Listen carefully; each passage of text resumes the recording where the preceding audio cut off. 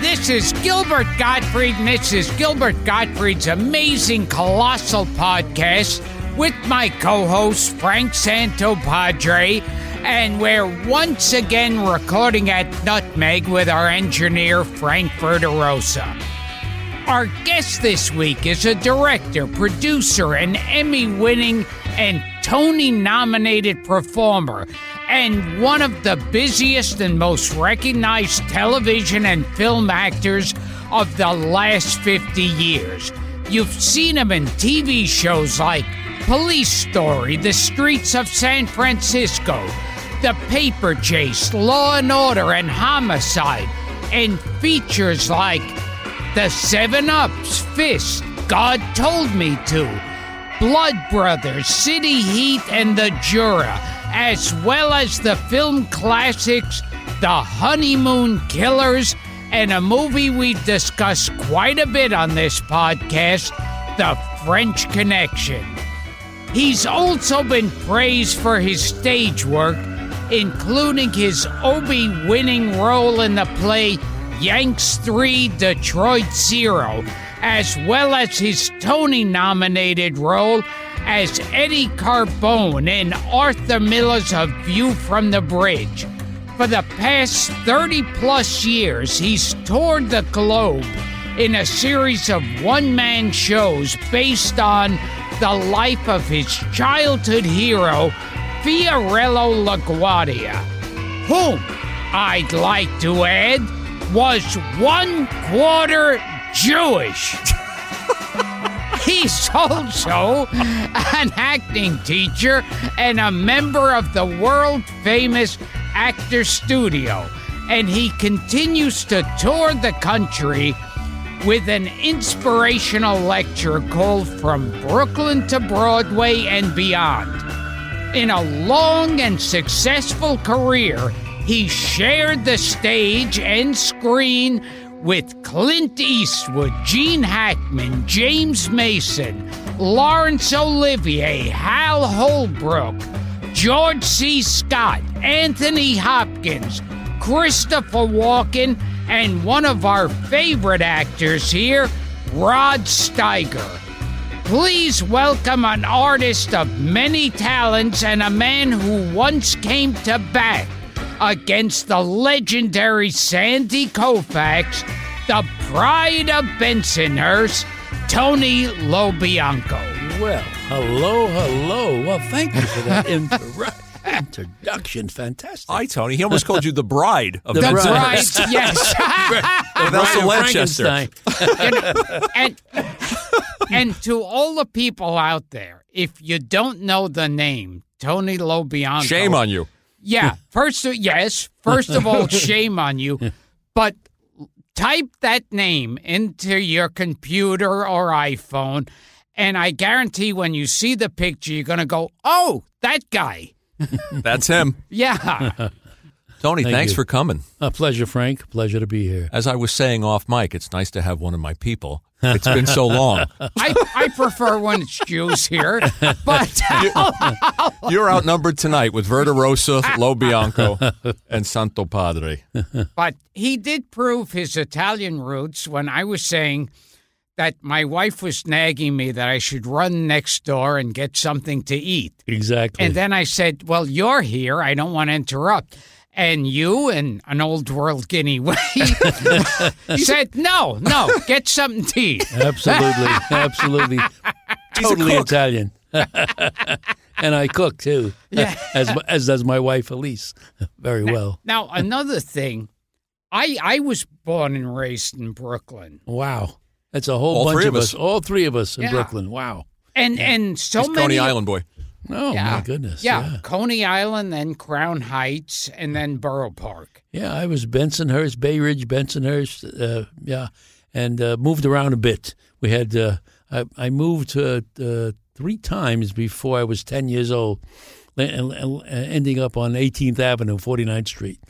It was quite an experience being born in Brooklyn. There's so many people in our business who have been born in Brooklyn. It's amazing. So many on our podcast. I was telling Tony, we got about 40 or 50 people from Brooklyn on this show. That must be something in the water. But also, I think growing up in Brooklyn gives you a real perspective on life, because I'm sure either of us have had a silver spoon in our mouth when we were born.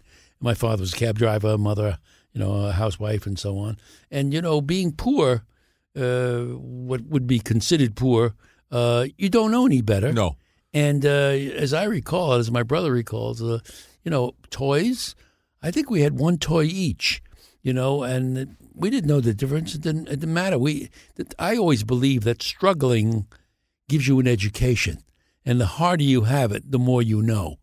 The more difficult life is. I think that's true. Yeah. Well, your dad owned a hardware store. I mean, you guys weren't flush, and my dad was a struggling commercial artist. Mm-hmm. Yeah, when we lived in an apartment in Coney Island above his hardware store. Oh, that was wonderful.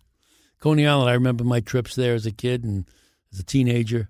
Wow, it was a whole other life, Different universe. And it's so funny because me and my wife have said this to our kids a few times, and to hear you say it, that also growing up you had like one or two toys. That was it. Sure. Now it's like they want every single toy. They don't even open there. them all when they get them for the holidays. Oh, they stack them over the As week. their favorite toy is generally the box. The box. They go play with the box, and all the toys are on the side. Tell us about your family too, since we're talking about it. It was a big dramatic family, as you describe it. Always dramatic. And the idea of I was fortunate enough. My mother had 7 brothers. And so I had uncles, and the idea to have someone to look up to was tremendously important. And we had stories, and the stories that our parents told us, because they had hardship. My mother was from the Lower East Side, my father was from Brooklyn, and they all had 6th grade educations. Because they had to get out and work and support the family and so on. And my mother was one that took care of everybody, our brothers and so on. And that kind of the stories that you hear back then of struggle. I mean, when she first was a kid, they took her out of school so she can go sew coats at Howard Clothing. You remember the Howard Clothing way back then? And then when the inspectors would come around because of child labor laws, they'd hide her in the bathroom. Unbelievable. So, I mean, that's the way they grew up, and the struggling, all that struggling, and the stories from my uncles. And oddly enough, with our brothers, somehow, some way, especially back then, one of them only smoked, and one of them only drank, which is very odd, when you think of that. And the idea of achieving things with struggling always is very important to me. I'm still doing it. Listen, tomorrow I'm pitching a softball game. I love that. You know what I mean? Struggling is what I do because good is nothing. Excellent, and doing what you can't. I think you can accomplish, and it's the same thing I try to do with my acting as well. Playing Fiorello LaGuardia is not quite the way I look or the way I behave, and his whole manner is a whole different human being. Mm-hmm. He had a different kind of a voice than I had, and certainly he was rotund and overweight, and his manner was much more so on. But creating characters is what it's all about, as far as I'm concerned. When they talked about being a character actor, to me, as far as I'm concerned, every part I played is a character. I don't know any script that's ever been written that said Tony Lo Bianco. I don't know that part. Right, of course. I never played that part. So it's fascinating. Of course, being Italian and being pretty good at playing the gangster stuff and looking Italian, you get cast that way. And those are great roles. They're very rich roles as an actor to play. But the whole idea to me of acting has, quote, nothing to do with me. Well, you've also been in biblical epics. You've got a lot of range. We did Jesus of Nazareth with Laurence Olivier and Zeffirelli, the great director. You've played every kind of part. Zeffirelli. And also I did I did Jacob and Joseph. Right. And that was a fascinating situation because when I left to go to Israel to shoot it, playing Joseph. I played Joseph, and Keith Michelle played the Jacob. Colleen Dewhurst was in it, my mother, Jacob's mother. Anyway, when I went there, Israel had just shot down 6 Syrian planes. Syrian, familiar. And I said to my then wife, I said, "Oh, well, war is going to break out." When I arrived, the day I arrived, war broke out, the 6-day Yom Kippur War. And I somehow convinced my producer and director, Michael Kakianis, who directed Zorba the Greek, to stay while everybody was ordered to leave Israel. And I somehow sat down and we talked about it. I said, stay. Israel's never going to lose a war. And so, Moshe Dayan and we were all rushing. We were at the hotel in Tel Aviv. That was headquarters. And so they'd be rushing in and out, holding news conferences there. And, of course, the war was getting worse as it was going on. And I was going around doing interviews, saying to the Israelis, don't worry about a thing. America's on its way. America wasn't on its way. Wow. And you know what I mean? So I was doing a lot of PR. And what happened was I finally convinced them. I said, what would be a good idea?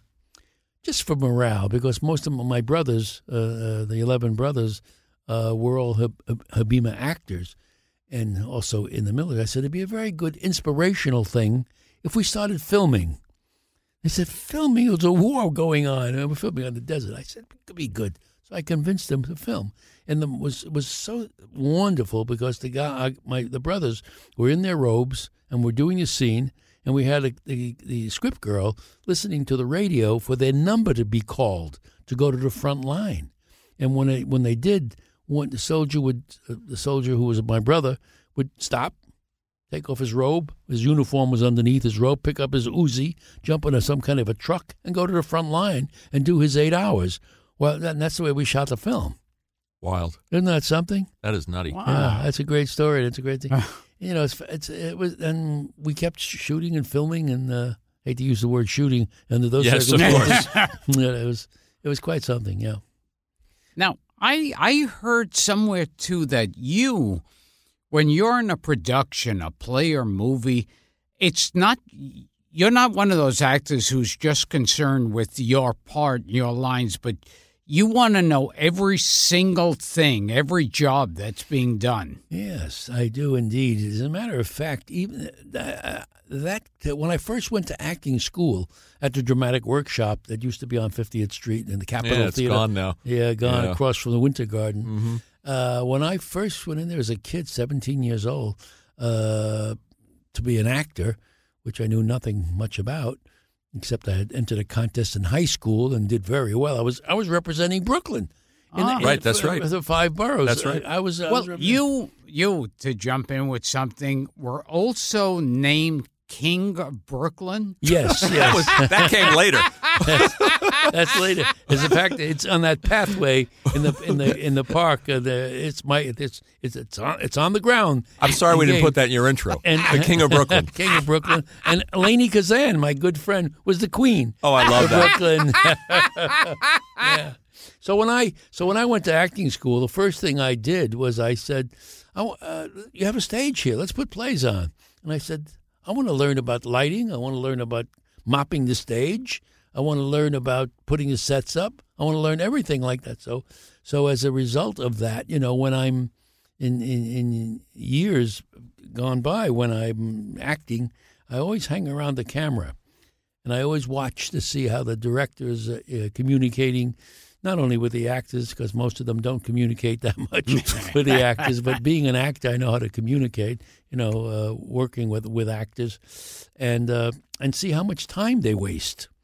It's a big deal, how much time they waste on a set, And so when it came time for them wanting me to do more police stories, I said, okay, I'll do more police stories, but let me direct one. So that's how I got into directing. I had not directed except for the stage. Right.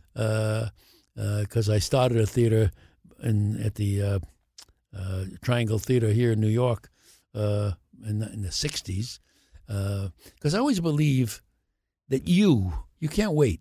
In this business, you spend most of your time waiting, obviously, and that's what you get paid for, waiting, not doing the job. But you got to create. you have got to be the guy who's a leader. And thank God, somewhere along the line, I've always been. You were a self-starter. Yeah. Well, tell Gilbert you that how dating a Jewish girl kind of led to an acting career. You were going to go there? I was just going to go there because, I have to lead it to I'm Judaism. feeding you. Yeah. Okay. Yeah. I'm giving you what you want. Tell us this. Well, I was dating a gal named Faye Newman, and yes, she was Jewish, and I was sort of 16, I think, and the teacher in school, Miss Jacobson, my mentor, I went to a vocational high school, William E. Grady Vocational High School. Had no guidance, had no, telling, what kind of school do you want to go? I had none of that. And there was no showbiz in the family, by the way. No, either. No. The school I went to was the closest school to my house. Okay. So it had to be a vocational high school. And I had no interest in sheet metal working or mechanics or whatever, woodworking or what have you. Fortunately, my brother was a commercial artist like your dad. Oh, interesting. And he had a commercial art school there, class. So he took it, and I didn't know any better, so I took it too. He had talent, I did not. And I was fortunate enough to have this teacher, Patricia Jacobson, another Jewish lady, and she there was a speech and drama class in this vocational high school, which is shocking to me. But she liked me, and I think because she was friends of the mother of the girl I was dating, who was not too thrilled with her daughter with a shiksa, you know what I mean? And so somehow she cut me out of class to be in her class, and we'd talk about life, talk about this, that, and the other thing, and it sort of came around, let me know that she was a friend of, and friend of the mother. It was very subtle and very good, but thank God I was perceptive enough to understand, because as we say, the streets, I'm life taught, street taught. And I can pick up on people's vibes of what they're really getting at and their behavior and their body language and all that jazz. And so I understood that. But in the meantime, she had engaged me. A contest had come around, and she somehow, some way, talked me into doing this speech. And it was, it's so, as the circle goes, I went home, and my aunt lived underneath us in Brooklyn, and it just so happened, I said, she wants me to do some kind of a speech. And it just so happened that her sister was there, a younger sister, and she said, well, what about this poem?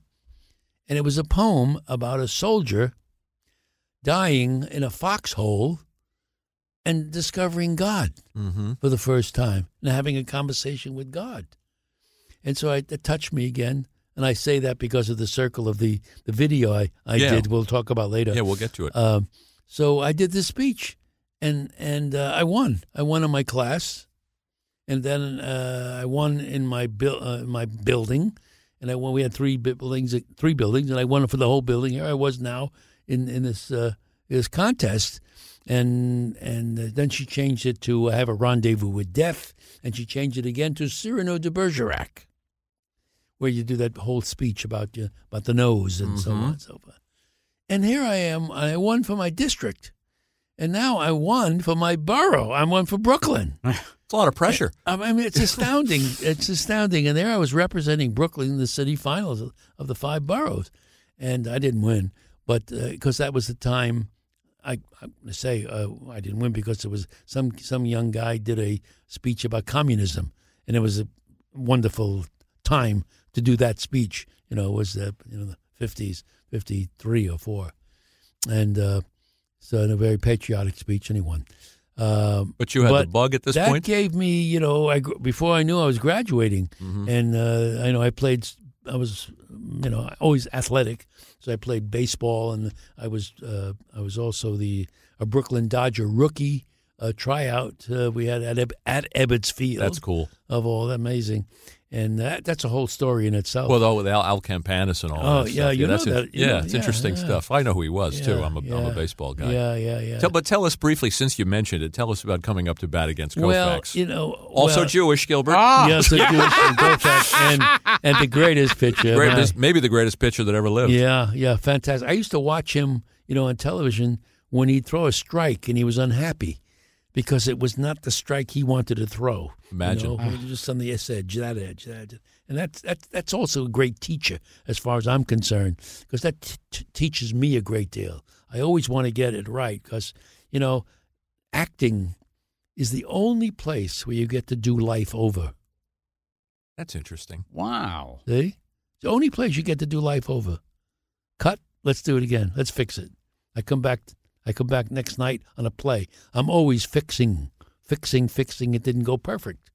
And, we'll never get it perfect, So, but that's it. That's what you do. What you're supposed to do. Keep working and making sure you're doing it. So I'm a stickler for that. So when he throws a strike and it's not exactly where he wants it, that's my man, you see. But anyway, I was off probably doing work on this speech. Mm-hmm. And I was the all-star first baseman. Right. Would you believe? And only because I was I had a Pete Rose mindset. You threw yourself into it. Oh man, I tell you, it didn't matter what the score was. But anyway, I came back to this game, and I said, "What's going on?" He said, "The guy's throwing a no-hitter against us." I said, "Put me in." So I got in, and I was the last batter to face Sandy Koufax. Oh wow! And he throws this pitch, and I got to hit the ball out for an out, a fly ball to right field, but I got to hit the ball. You were the 27th out? Yeah, I was the last out. Nice. There's some honor in that. What a great. That's a great story. Yeah. But that other story, about the trial with the Brooklyn Dodgers. Yeah. Fantastic. Tell us, because it's fun. When we get having a trial, we're all warming up, and we come out in the dugout. And Al Campanis, who was then a scout, right? He later would become the GM of the Dodgers. Right. He says to us, "Now listen, nobody walks on this field. When your foot touches Dodger dirt, you run." So I was so excited to be there. When my foot touched Dodger dirt, I got a nosebleed.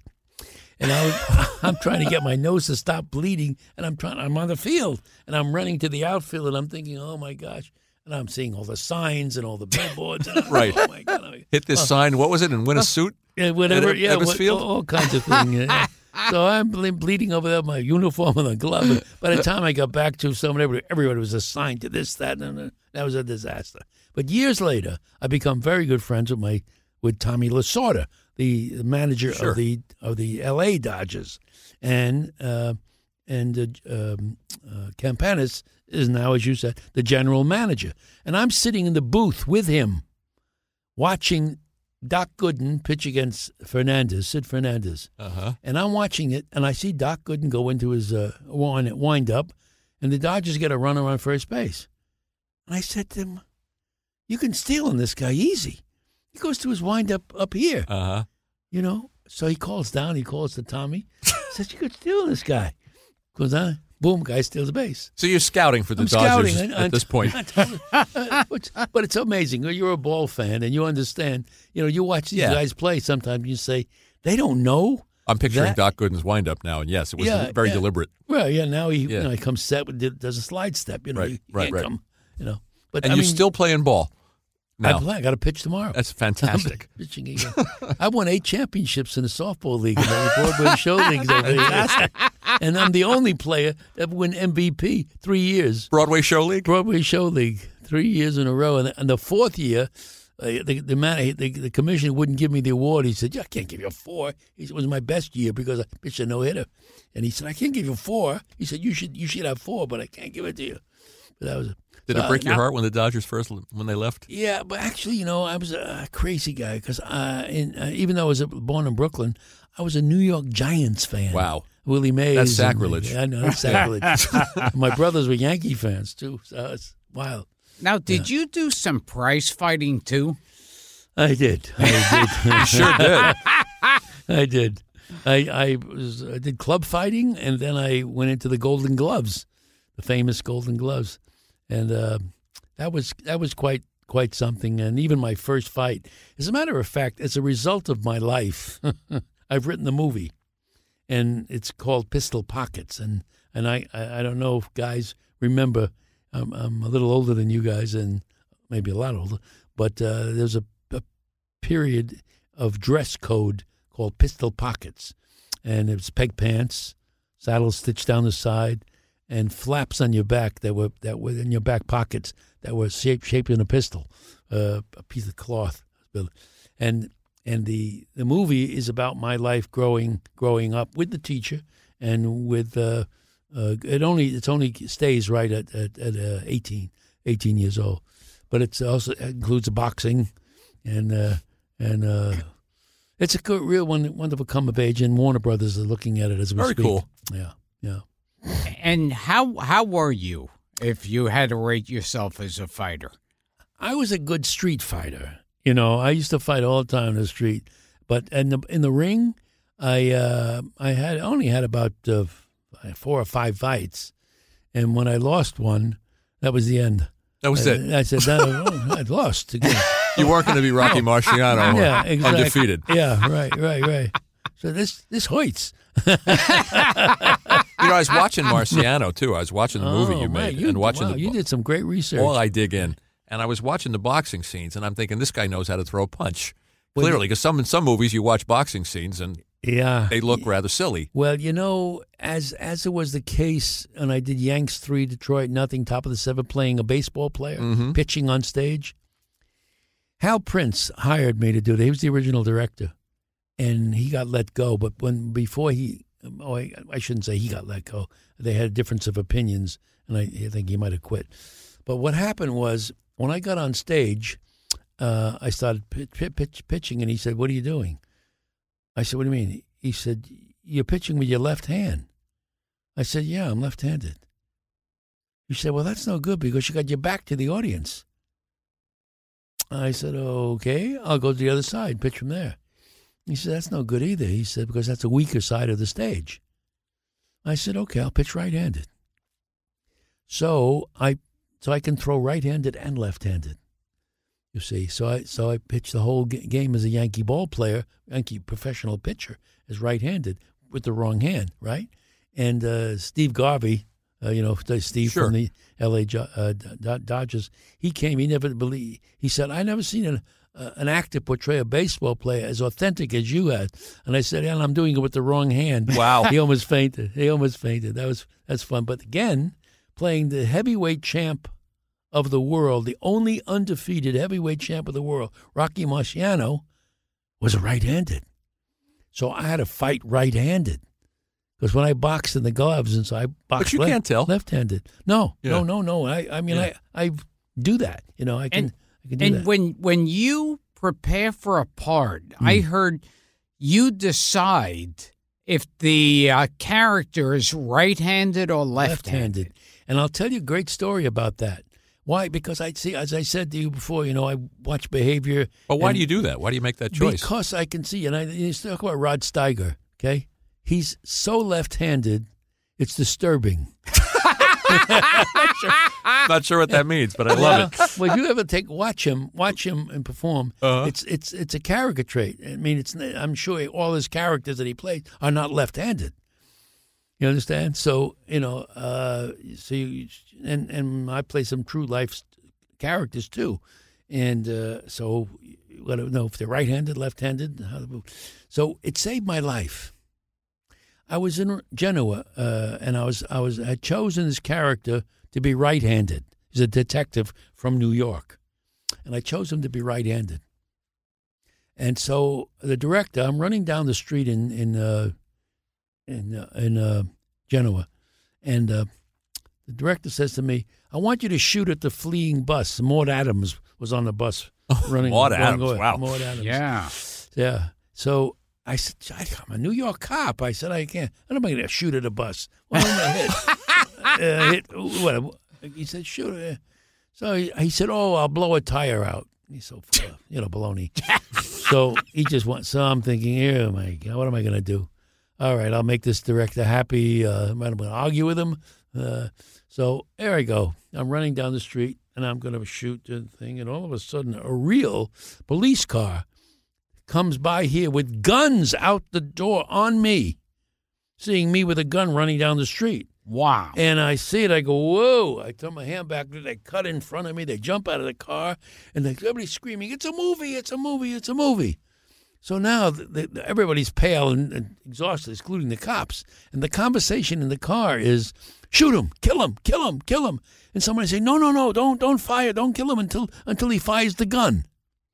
So if I follow the director and I shoot the gun, I'm a dead man. If I'm left-handed, I run down the street this way, I don't see them. I run this way, and then when I do see them, I go like this. And they blow me away.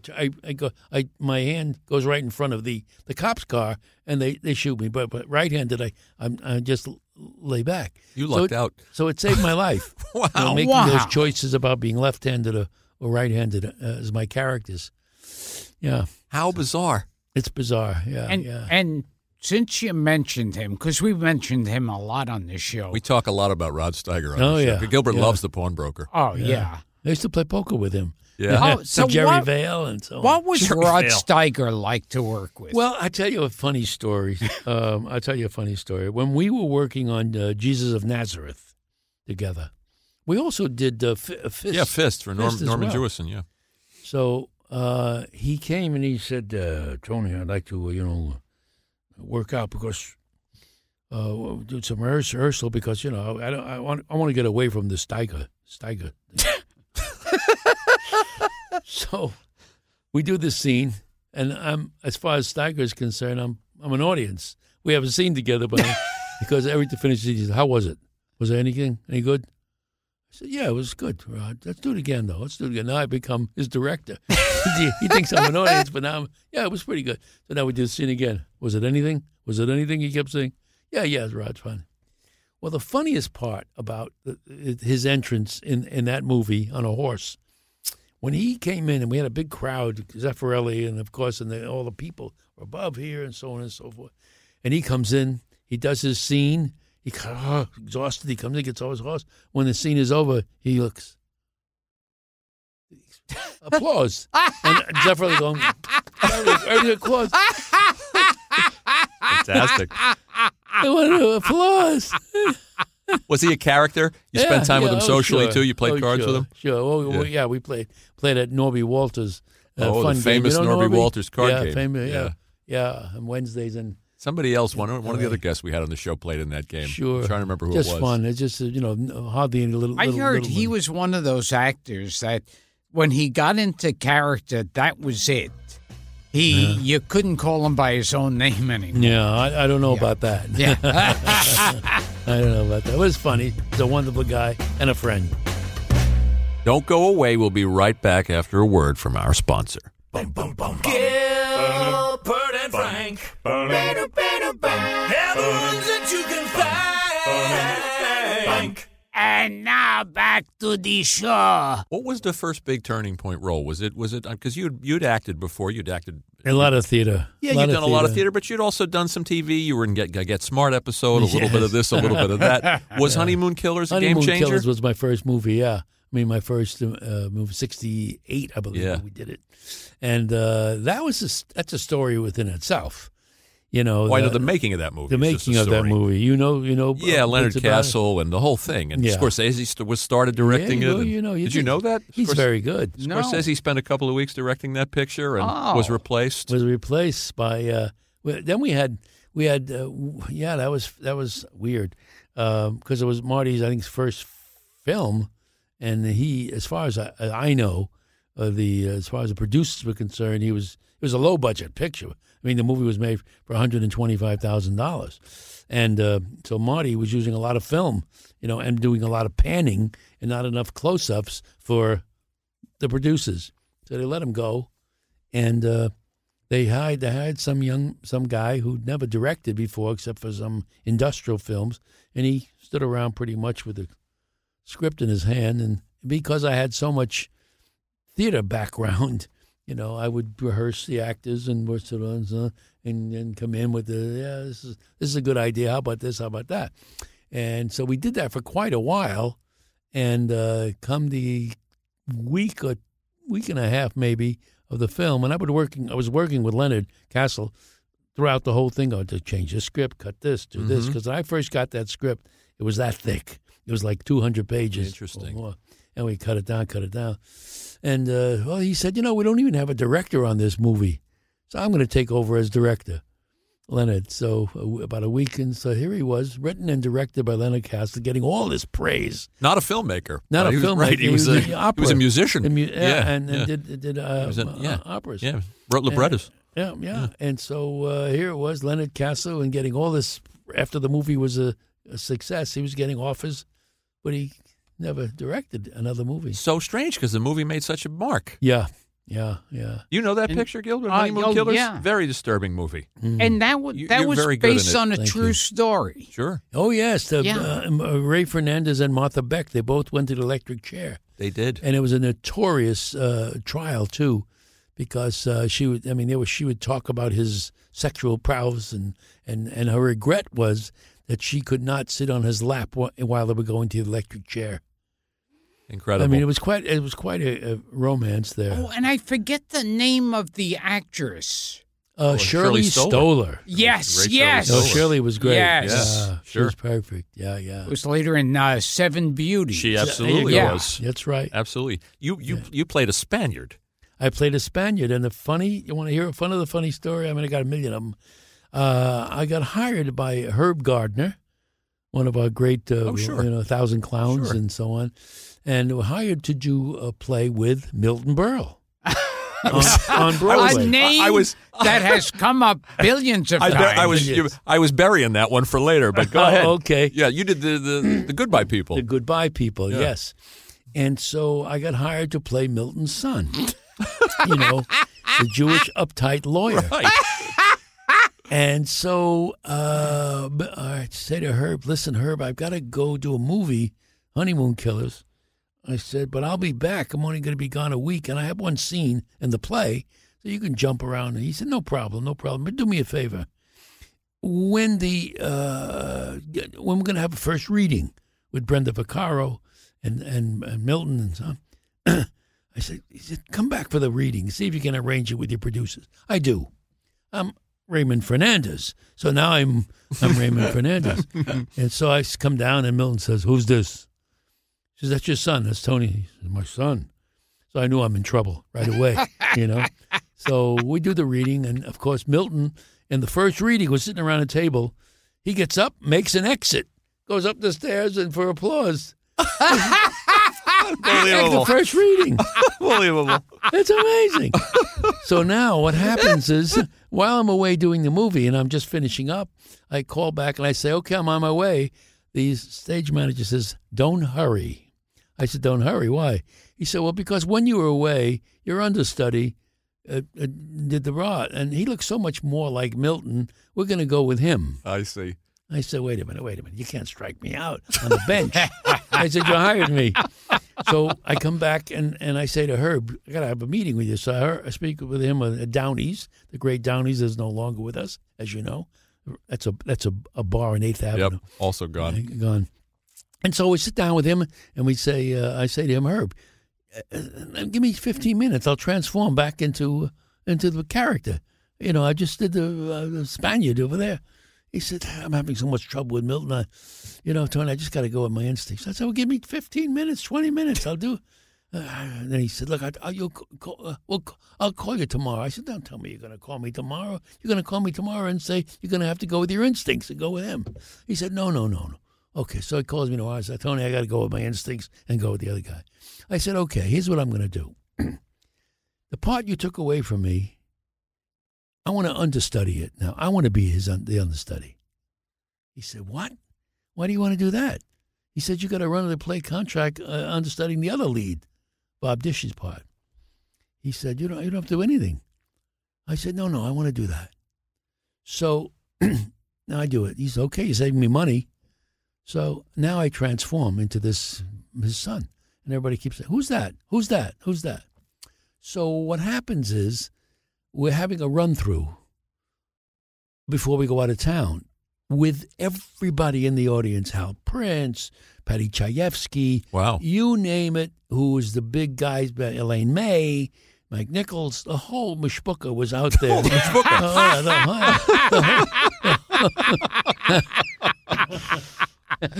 whole mishpucha. So there we are. All these people out in there. So I get a call. I said from Herb. He said, Tony, you think you can read that part for me? I said, well, I know the part. I'll do it. He said, I want to just see it. Also, the producer,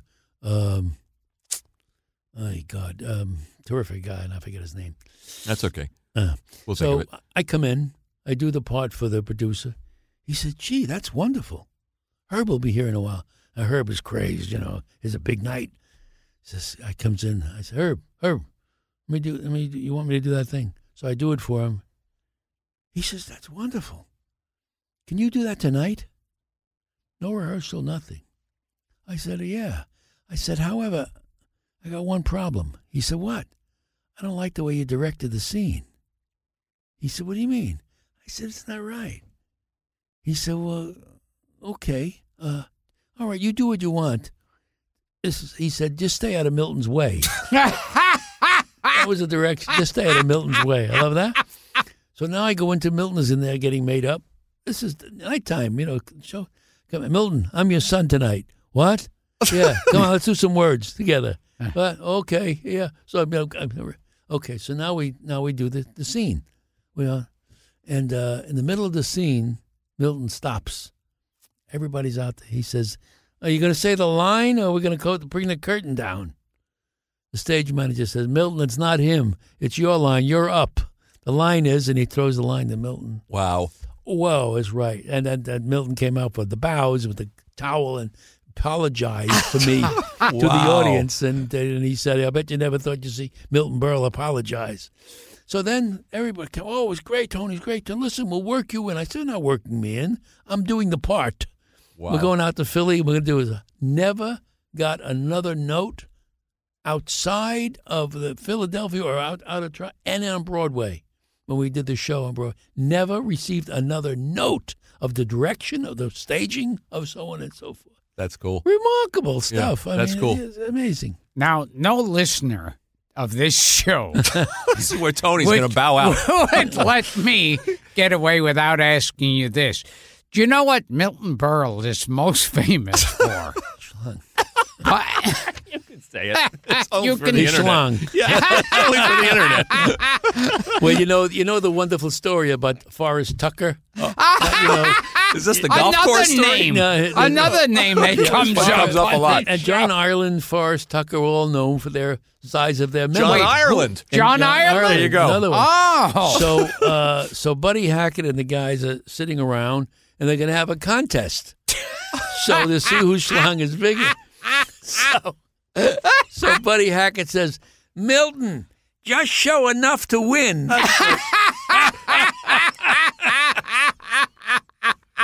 We heard that story with Tom Jones. We heard that story with all kinds of different people. Oh, yeah. That's but the same thing, just show enough to win. Yeah. That's a great. Want to say go ahead, Who Gil. was the other one who was supposed to? We were told Guy Marks, the comedian. Marks. Do you remember him? No, I don't know him. Now, so were you ever honored enough to see Milton Berle stick? To tell you the truth, when we were in the bathroom together at the urinals, he turned to me and he said, "Do you want to see the Big Apple?" Gilbert's a happy man now. I said, "No, thank you." And now I can kick myself. You kick I would yourself. like to see the size of that thing. What a moment in show business history. Because we've had about at least 3 guests who've seen Milton Berle stick. Yeah, Alan Zweibel claims he saw it. I can't remember who else. Just a couple of the quick things about Honeymoon Killers, which if our listeners haven't seen Honeymoon Killers, see it because it's a disturbing movie.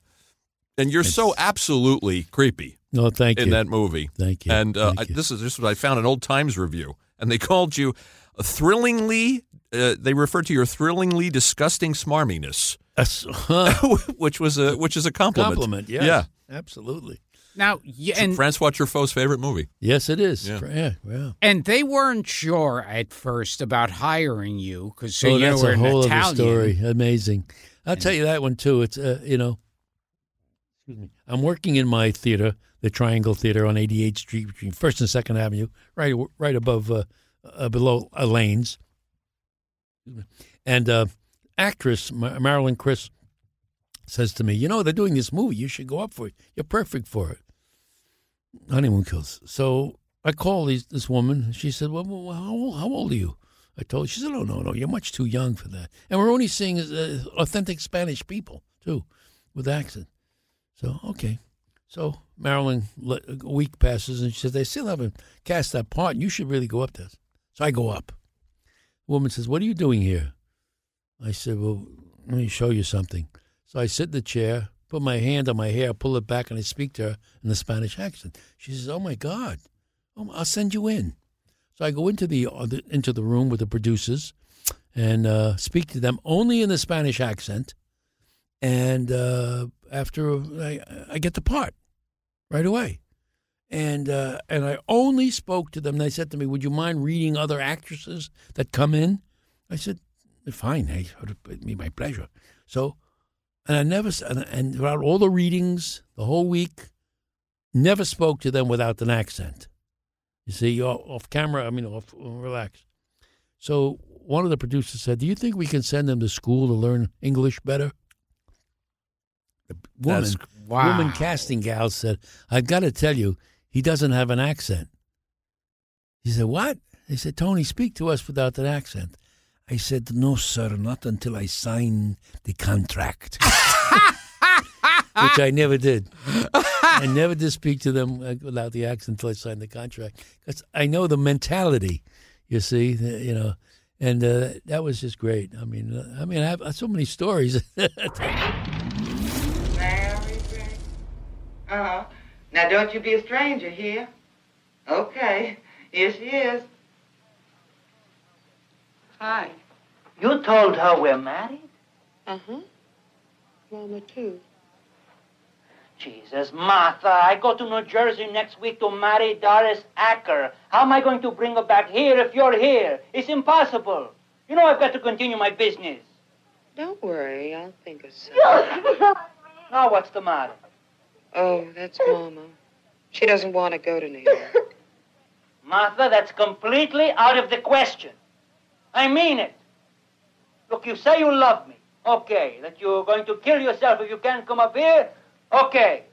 But you can't bring the old lady. What else am I going to do with her? Get rid of her. Choke her. I don't care what the hell you do with her. But you can't bring her up here. You understand? Tell us how William Friedkin saw you in Honeymoon Killers and what happened. There you go. Yeah. William Friedkin and Phil D'Antoni, the producer, saw the Honeymoon Killers, and they said, gee, let's get him for Sal Boca. And the guy said, well, we have to go to Spain to get him. He's got a Spanish accent. They thought he was Spanish. They thought he was Spanish. And fortunately enough, I think Wiener, I believe, not that Wiener, but there was a casting guy and said, no, he's a New York actor. He doesn't have the accent. And that's how that happened. That's what this business is about, boy. Perception of, they say, I know when I'm directing, I say, how about this actor? They say, well, I think he's working. He's over there. I said, thinking is no good. Find out for sure if he's working or he's available or not available. Because when I did Blood Brothers with Richard Gere and Paul Sorvino, that's another case. Richard Price was in my building at 365 West End Avenue, 77th Street. He was in my building, and he was writing this book, Blood Brothers. And we had a doorman named Jimmy who was theatrically wise, and he would talk to him, and I would talk to him about show business. And he said, I'm writing this thing you think I can get Tony to read it? So he finishes the script, and I get it, and I read it, and loved it. And so Robert Mulligan is director to Kill a Mockingbird, Academy Award winning. Yes. He's the director. So I meet with him, and as thorough as I can be, I speak with him like 4 hours about the character and the movie itself. Because, as you said, when I read a script, I read everybody's part. And the directors and the actors and so on and so forth. And I see the movie. I see. So when he said, okay, you're it.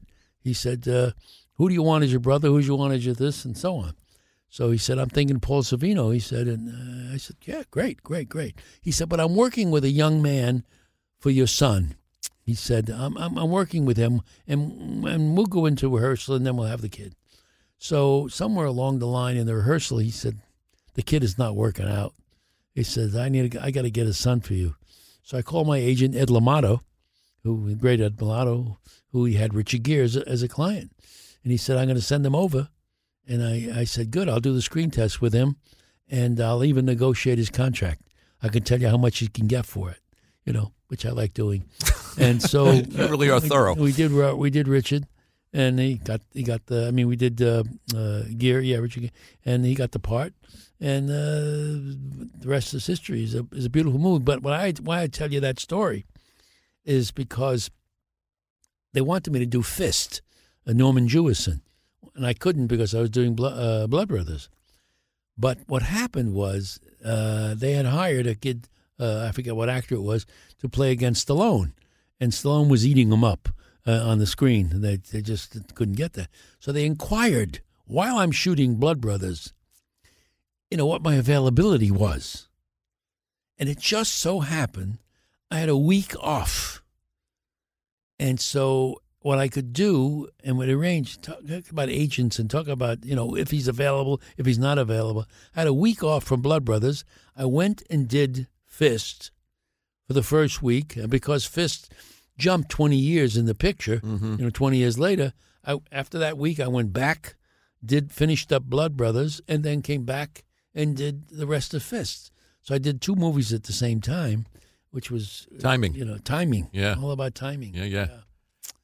But you got to work with your friends on The French Connection. That's true. Yeah. That's true. And you're from a working class family. Oh yeah. And yet, and I found this very surprising, when you told them you wanted to go into show business, they were very enthusiastic about that. Yeah.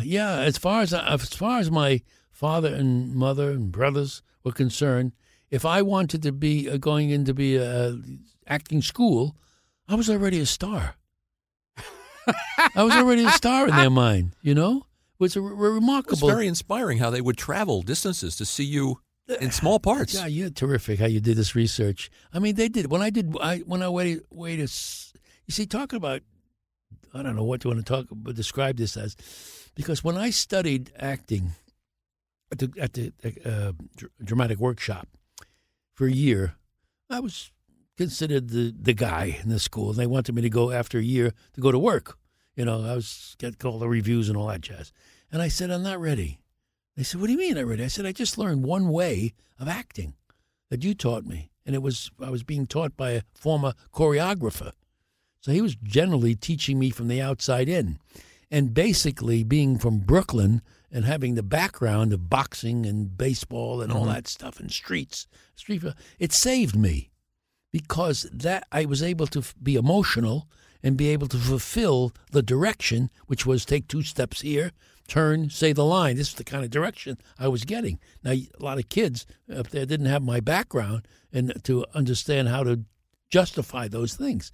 So when I left that school, I learned from the outside in. It helped me a great deal about direction and power of the stage from his point of view, So, but I was not being fulfilled because I would be able to do a scene on stage, have the audience cry, have them laugh, and be thinking, what am I going to eat after the show? What about the softball game I'm going to play? And I'm thinking, this can't be acting, So I went to another acting school where I can learn from the inside out. But I was smart enough to say, I'm going there being dumb.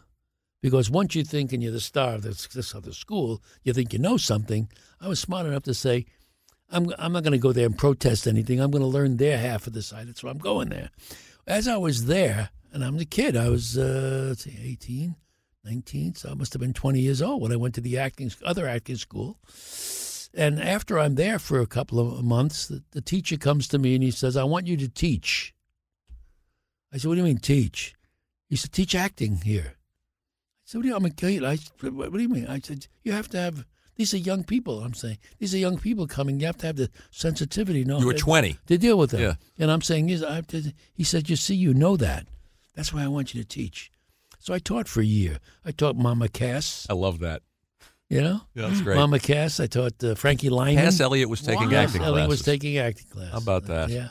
And so... The way worlds collide. Yeah, and Samson Rafelson was a teacher. Samson Rafelson wrote The Jazz Singer, first talking moving picture. And the other teacher was Joshua Logan, teaching directing. How about that? And, he did all the musicals that they keep repeating and repeating and repeating. And he, in fact, it was Josh Logan who sent me for my first reading. And my first reading was quite an adventure. I was playing a 21-year-old gigolo, kind of, I think, lover, an older woman, in California by a swimming pool. And Carmen Capalbo was the director. They were going to do a play called Faster, Faster by Bill Marchant, I believe. Yeah. And so I went up for this reading. It was the biggest theater I've ever seen in my life. You know, I've been working in a 50-seat theater, and I'm walking onto a Broadway stage with no set on it. You know how huge that is with a 1,000-people audience. And here I feel like a peanut. And they've got a guy reading the girl. So as far as I'm concerned, I'm all over him. You know, he's going to play a girl. And at one point, I say, the line I have, I say, tell me the truth. Don't I look like a Michelangelo statue? That's a great line. Carmen Capalbo laughs like you did, and he falls out of the aisle. And so what happened was, what do I know? So I called the next day and I said, do I have the part? First reading. He said, what? He said, well, no, we're thinking about it. And he said, you did very well, Tony. And if you're not getting the part, you're certainly going to be the understudy. He said, that's for sure. He said, so now the play gets canceled altogether. They don't do the play. And he said to me, I want you to be in Three Penny Opera. I said, what's that? He said, what? You haven't seen that show? I said, no. He said, okay, I want you to play the street singer. I said, street singer? What is that, you know? So he said, well, go see the show. So I go down there, Jerry Orbach is the street singer, you know, and he's singing. And I'm bowled over by that production at the Theatre de Lys, you know, the original Carmen Capalbo. And I come back, he said, did you see it? I said, yeah. He said, what do you think? I said, it's fantastic. He said, I want you to do the street sing. I said, I can't sing. He said, can you yell loud? I said, oh, yeah. Can you yell loud? Yeah. He said, okay, do it. So I said, no. I said, then why do you want, no, wait a minute. I said, why do you want to hire me? You don't even know if I can act. He said, what do you mean? I saw you do the audition. I said, no, I had a script in my hand. I'm not acting. He said, well, I want to hire you. I said, no, I got to audition for you. He said, well, okay. So I said, I want to do something that I know. So I come in, costume, makeup, everything. So the stage manager said, you ready? I said, I won't be ready for 20 minutes. Went upstairs, transformed into an old man, because I always played old men as a young man. Transformed, came down, they didn't know who I was. And they said, excuse me, can we help you? Oh, sorry, we're having auditions here, sorry. And I walked towards the stage, talked to them only in the voice, got up stage, and did a scene, a 6-page monologue from Elmer Rice's Adding Machine. And they came up on stage afterward crying and Carmen said, look, now will you take the job? Showing his tears. I said, now I'll show you I can't sing. So I was right again. He said, okay. He said, look, you can sing with other people. I said, oh, yeah, that I could do. Okay, be in the gang. Be in the member of a gang. Yes, okay. Which part? He said, Bob the Saw. Bob the Saw. Oh, yeah. Wait a minute. That part should be played by a fat man. He says, what? I said, I'll play him as a fat man, okay? Big, fat man. So at this point, you're saying, do whatever you want, Tony. You do whatever you want. So now I put the padding on and the nose of putty. the whole thing. I'll do In the a whole fat suit. character in a fat thing, and I do the part. Now, we had the gang members used to double as beggars, and the guys used to take rags and put them over their faces and so on. Not me. I used to make a whole of the character, different nose, different hair, gray, a babushka, a whole thing, and I had a line. This was a drum roll, and I would say, "That must be the guard of honor. Little do they expect they'll be seeing us today." That was my line. I used to get applause every night after I delivered that line, because I would put on I made a whole character of it. I had a voice. I went crazy. I went, "That must be the God of honor. Little do they expect they'll be seeing us today." And the audience would go, and it was great because the show was running for years, and the band would turn, and I was their entertainment for the night. They would turn to see what I was going to do that night. So it was great fun. And it's that kind of thing when you're talking about when my parents came to visit me when I did summer stock, to remind you how after the year of an acting school at the Dramatic Show, after the year of acting at the Actors Repertory Theater and teaching, I went away as an apprentice in summer stock for about $8 a week, and painted signs and did scenes. You really immersed yourself in really in the world of being an actor. Yeah, learning all that stuff rather than going out and had already 2 years of training. So I would go there and paint signs and be an usher for all that kind of stuff. But I'd have a part, and every time I did a part, I made a whole thing of it. That it was not just no small parts. No small parts. Right. And my mother and father would drive up 400 miles to come and see me do a nice. walk-on. Nice that they supported you like that. Great support. I'm very fortunate. So you never, ever sat back and said, I'm a star, I know what I'm doing, or any of that Well, stuff. I know what I'm doing, but I don't do the star crap. I'm interested in the work. I'm interested in the people. You're interested in every aspect of the work. Yeah. Tell us about your friendship with Scheider and how the Roy. French Connection. Well, Roy Scheider and I we'd done, I think, at least 5 projects together, and he worked in my theater. And the great thing is Jason Miller, the great Jason Miller, who was also an actor, but also wrote The Exorcist. Yes. Billy Friedkin. And that championship. That's right. That championship season. We did all of Jason's plays at my theater before that championship season. And in fact, he wanted me to play in the championship season downtown, but I was probably too wrapped up working for free at the Triangle Theater to do that. And that was a big mistake. So Roy Scheider performed in Jason's full-length play, and one night Roy had to go and do Clute, I think, the movie with Jane Fonda. Yeah. And it had night shoot, so he couldn't do the play. And so Jason jumped into his own play. Oh, wow. Did the lead in his own play. That's when he was married to Jackie Gleason's daughter, Linda. How did you get into French Connection? Was it because Friedkin saw you in Honeymoon Killers? I think so. And they said this guy has to play Sal, and then you wound up. Yeah. And I made quick friends with Sonny Grasso, the real detective that Roy played in the movie. And then we did real Popeye Doyle. Popeye Doyle and Eddie. I hung out with all those guys, and that movie's just so much fun. And same thing with 7-Ups too. Same group. Which was directed by Phil D'Antoni. Right. Directed and produced. Yeah. The stories about French Connection and Gilbert, we've talked about it. How Jackie Gleason was pursued for Popeye Doyle and Lee Marvin and I think Frank Sinatra. I heard they shot with Jimmy. They started out with Jimmy Breslin. Did you know that? Yeah. Oh no! Yeah. Peter Boyle turned it down. Frank Sinatra was wanted for Dirty Harry. Dirty Harry. Oh, yeah, really? That's right. Yeah. Oh, yeah. But I know Gleason was considered. Really? But he had just come off a film that didn't do well. Wow, I didn't hear that one. Yeah. That's great. Then there's the stuff about it too. I mean, the chase scene that they chase didn't have the proper permits. Yeah, it's crazy. Wild stuff. Real wild stuff. Who is that clown? Jewish lucky man. What about the last of the big-time spenders? You making? No, are you? He's spreading it around like the Russians are in Jersey. They say we stick around and give him a tail. Our friend's name is Boca, Salvatore Boca, B-O-C-A. Well, downtown, they're pretty sure he pulled off a contract on a guy named DeMarco. That's not a drop. I'll open up a charge for you at Bloomingdale's. B-O-C-A. Doesn't register. And then on our own, after working a whole day and night, we tail him to Brooklyn. And we sat on him for practically a week. Now, who do we come up with? The French Connection. A millionaire exporter with a record too clean to be true. And Doyle knows it. But he's been known to make mistakes. Your hunches have backfired before, Doyle. This time, he can't afford to be wrong.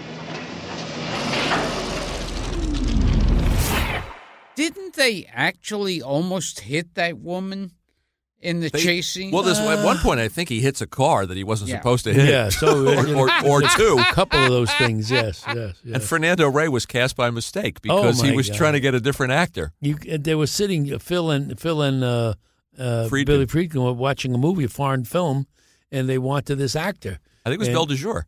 Was it Belle de Jour? And they wanted this actor, and they sent the wrong actor. They sent Fernando Rey, and Billy went to meet him at the airport, and he called Phil, and he says, "The guy got the wrong actor." Phil said, "Well, what does he look like? He's got a beard and everything." And he said, "Well, ask him if he wants to cut the beard off." And he asked him, he said, "Oh, no, I have the bed skin underneath or something." It turned out brilliant. Your wife is outside. Your wife, Elise, who we met, is outside, and she's holding up a sign saying that you have to go to dinner. Oh, but tell us really? one thing about Larry Cohen, who's somebody that we love on this Larry show. Cohen, my goodness. Who put you in the movie God Told Me To, yes, which we were talking about. We did a play together, too, a play called Nature of the Crime. Larry saw me in Honeymoon Killers, and he cast me in this role of a genius, Jewish, homosexual fellow. And I said to him, "Why are you casting me in that role?" I said, "What have you seen me do?" He said, "Honeymoon Killers." I said, "That's fascinating that you're doing that." I said, do you know that I can really do that?" He said, "I do." I said, "I don't believe you. So here's what I'm going to do. I'm going to cast this part for you." He said, "What?" He said, "I'm going to get 5 actors who are right for this role. I mean, I know I can do this role, and I want to do it. But I want you to really understand, even though you want to hire me, I want you to see these other actors." So he auditioned all the actors. And I said, "So what do you think?" He said, "I want you." I said, "Why do you want me?" He said, "Because you're going to give me something more. They gave me everything they've got, but you're going to give me another thing." It's one of the best roles I've ever played. And I based the character on him and a fellow I played poker with and invited him to the show. Interesting. And the guy said, "My God, that's me. That's me up there." The guy who I played poker with. It's amazing. But anyway, then when I was doing Yanks 3, Detroit Nothing, top of the 7th on the play, Larry came to me and asked me to do this movie, Too Scared to... God Told Me To. And so we did. We shot the movie in the daytime, and I did my play at night, and except on Wednesday when I had 2 shows, so we didn't shoot that day. We shot something else. And that's how we shot that movie. That is a crazy movie. It's a police procedural that turns into a supernatural horror film. Yeah. And Deborah Raffin, Sylvia Sidney, sure. Sam Levine. Yeah. I saw somewhere that you protested or were just very strongly opposed to in the Metropolitan Opera House when they were putting on the production of The Death of Leon Klinghoffer. Yes, exactly. I mean, the audacity of them to disrespect that man and praise the terrorist. I'm very much involved in Israel and very big. I've been to Israel 3 times now, and to the short shrift and prejudice against the Israelis is ridiculous. Just jealousy. I mean, they're brilliant people, have more Nobel Prizes than anybody in a small little country of it, and that they would put on a play that would praise the terrorists and it was just awful. Very interesting. Yeah. Well, Elise is going to get mad at us because she's got to take you to dinner. So set up this piece that you were kind enough to show us before, and we'll get you out of here. You know, my friends, in all the movies that I've done, which is about 102, to be precise, and all the directed and so on and so forth, there comes a time when something crosses your heart, and you feel you must do it. And it's a poem called "Just a Common Soldier" by A. Lawrence Vanecourt. This is embedded at West Point, engraved in a statue at West Point. It touched my heart, and I learned it. And a friend said, "We must film this." We did 2 years ago, and it's a 5-minute video. And I implore you to go to justacommonsoldier.com on YouTube or whatever, and you'll see this video. It has received 2 Emmys, and it has reached 22 million views, which is an astonishing number in 2 years. And I know they're going to play it for you. Yeah, we're going to play it to take out the episode. So Thank you so much. But I do urge you to see it for yourself, because touching. The visual of it is a tribute to the great men and women who have fought this country and has given our freedom, and given us our freedom, and they don't get their due. And every time this thing is shown, when it's 22 million views, that probably translates to maybe 30 million or so people or more that have seen it, not counting when I do it at events, because that doesn't get in a view, maybe 800 people in there. But it's really something you want to see, but you'll hear it. And well, we'll play it, and also we send people to the website so they can actually see the visuals. God bless you. And we watched it before this interview, and it was really powerful. Thank you. Anything else to plug? Anything else besides the softball game tomorrow? You still doing Fiorello? I'm doing Fiorello, yes. I've been asked to do it in Philadelphia, again, where I did it once before, and also another theater where my dear friend Dean Martin's daughter, performed at a theater, I think in New Jersey, and we're going to do it there. And some other people want to do it for campaigns, supporting. Because I did it, when John Katzimatidis was running for mayor, he bought 19 shows and attended every one, and he pointed, "This is the way I want to be mayor of New York City," So now Fiorello LaGuardia, the man has to go to dinner. What? I know. Okay. And your wife is going to kill me. All right, last question. Okay. He used to read the comics. Yeah, the comics on the radio. Yeah, he read Dick Tracy. Yeah. Was it during a newspaper strike? Newspaper strike, yeah. He said, well, the newspaper strike isn't over, and I suppose the children want to hear something about their funnies. Do you miss them? Well, let's look at Dick Tracy. Let's see what Dick Tracy is doing. Oh, that's fantastic. Well, I should let you go because your wife is going to get really pissed. She's going to come in here in a minute. And you let me eat, so I'm going to have to let you eat. This has been Gilbert Gottfried's amazing Colossal podcast with my co-host, Frank Santopadre. And as much as I'm against all the guineas who have been on this show, he does support Israel, and he did have an opportunity to see Milton Berle's cock. which he passed up. Yes, which I'll never forgive you for.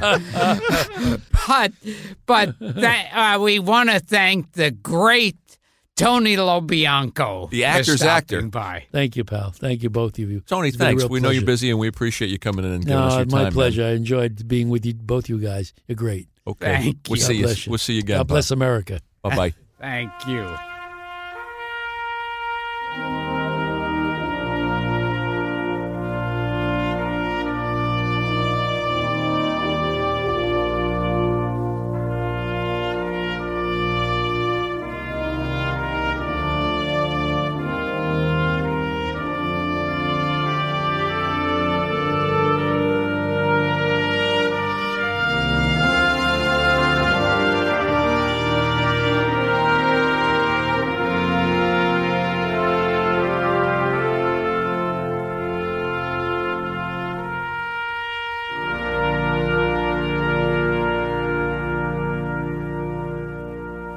He was getting old and paunchy, and his hair was falling fast. And he sat around the Legion telling stories of the past, of a war that he had fought in, and the deeds that he had done, in his exploits with his buddies. They were heroes, every one. And though sometimes to his neighbors his tales became a joke, all his Legion buddies listened, for they knew whereof he spoke. But we'll hear his tales no longer, for old Bill has passed away. The world's a little poorer, for a soldier died today. He will not be mourned by many, just his children and his wife, for he lived an ordinary and quite uneventful life. Held a job and raised a family, quietly going his own way. And the world won't note his passing, though a soldier died today. When politicians leave this earth, their bodies lie in state, while thousands note their passing and proclaim that they were great. Papers tell their whole life stories from the time that they were young. But the passing of a soldier goes unnoticed and unsung. Is the greatest contribution to the welfare of our land a guy who breaks his promise and cons his fellow man? Or the ordinary fellow who in times of war and strife goes off to serve his country and offers up his life? A politician's stipend and the style in which he lives are sometimes disproportionate to the service that he gives, while the ordinary soldier, who has offered up his all, is paid off with a medal and perhaps a pension, small.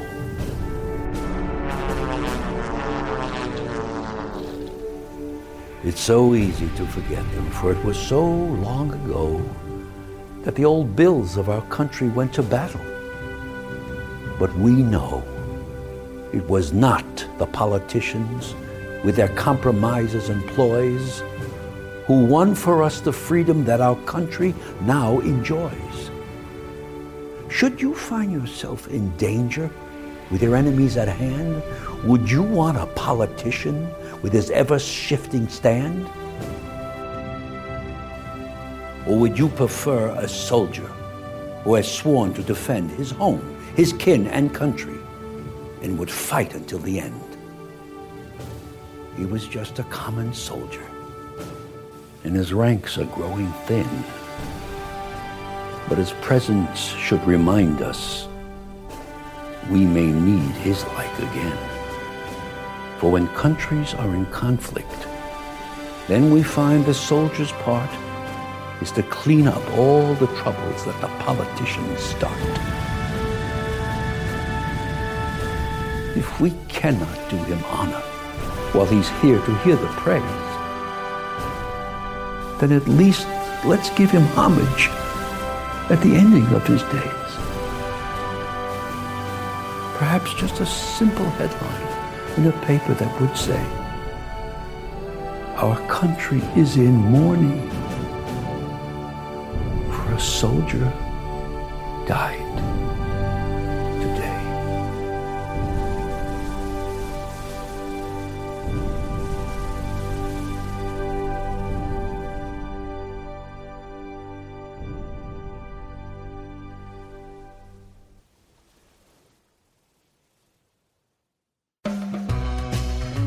Gilbert Gottfried's Amazing Colossal Podcast is produced by Dara Gottfried and Frank Santopadre, with audio production by Frank Verderosa. Our researchers are Paul Rayburn and Andrea Simmons. Web and social media is handled by Mike McPadden, Greg Pear, Nancy Chinchar, and John Bradley Seals. Special audio contributions by John Beach. Special thanks to John Murray, John Fodiatis, and Nutmeg Creative. especially Sam Giovanco and Daniel Farrell for their assistance.